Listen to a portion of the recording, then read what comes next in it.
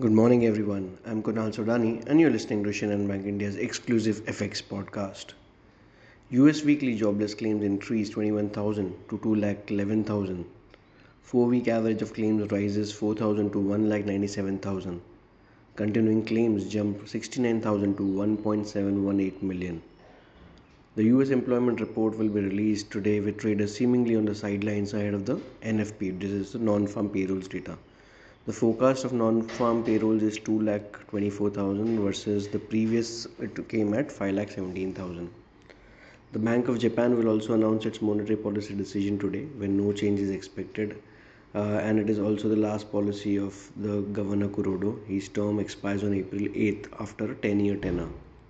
Money market futures are pricing in a 91% chance that Bank of England will increase rates by 25 basis point on the Bank of England's next meeting, which is on 23rd of March.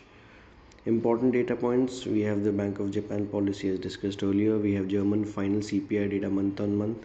We have the GDP month on month data for UK. We have employment change and employment rate for Canada.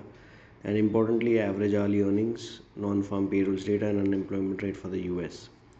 Considering the data which came yesterday, unemployment claims, dollar index cooled off. We saw a dip in the US stocks. 10-year treasury yields also cooled off towards 3.87%.